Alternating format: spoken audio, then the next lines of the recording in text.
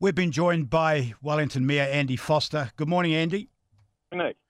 Yeah. Why are you so hell-bent on keeping these protesters there? It's not about being hell-bent on keeping protesters there. What it is about is a concern about health and safety. We're aware that we're going to be quite a lot of people on site, and the thought of having a significant number of people potentially resisting moved physically was not all an attractive one. Well, if you're talking about health and safety, getting a lot of asbestos floating around the air is not a great look for health and safety either, is it? Yeah, well, I would encourage you to read the report on that. What we've got in terms of asbestos is there was some tests done on the site, 12 different locations around the site. 3 of those were deemed to have asbestos higher than the level, but it's in the ground.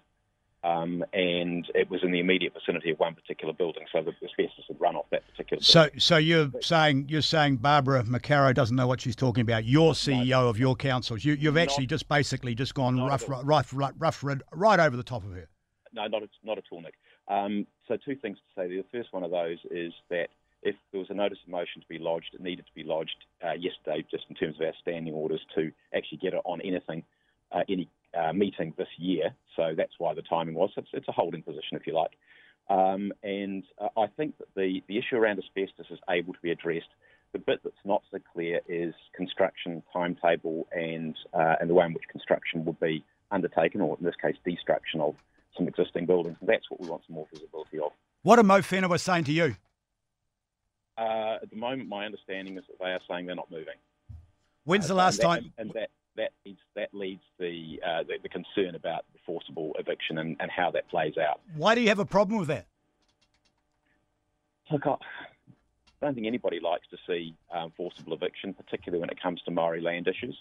We've seen that around our country before. It's not a good look, and it leaves some lasting scars. So I think we are between a rock and a hard place in this one. I wish we weren't in this position. But we are for the moment. We've just got to work our way through it, and I'm just appealing for a little bit of calm. We can actually work through this together. I think that you're actually not helping the situation, Andy, in my personal view. Why don't you actually try and act as a mediator and try and get them off the property and let the development go ahead, which has all got all the right ticks? And Nick, having some conversations with people is exactly what I intend to do. Okay, but how long is it going to take? Well, clearly, there is a development timetable, which at this stage is not clear to us. So we need to understand a little bit more about that. The other 2 things it's probably worth people understanding is there are still some legal proceedings ongoing about with the legitimacy of the land transactions in the first place. This relates to iwi land. Those haven't been resolved yet.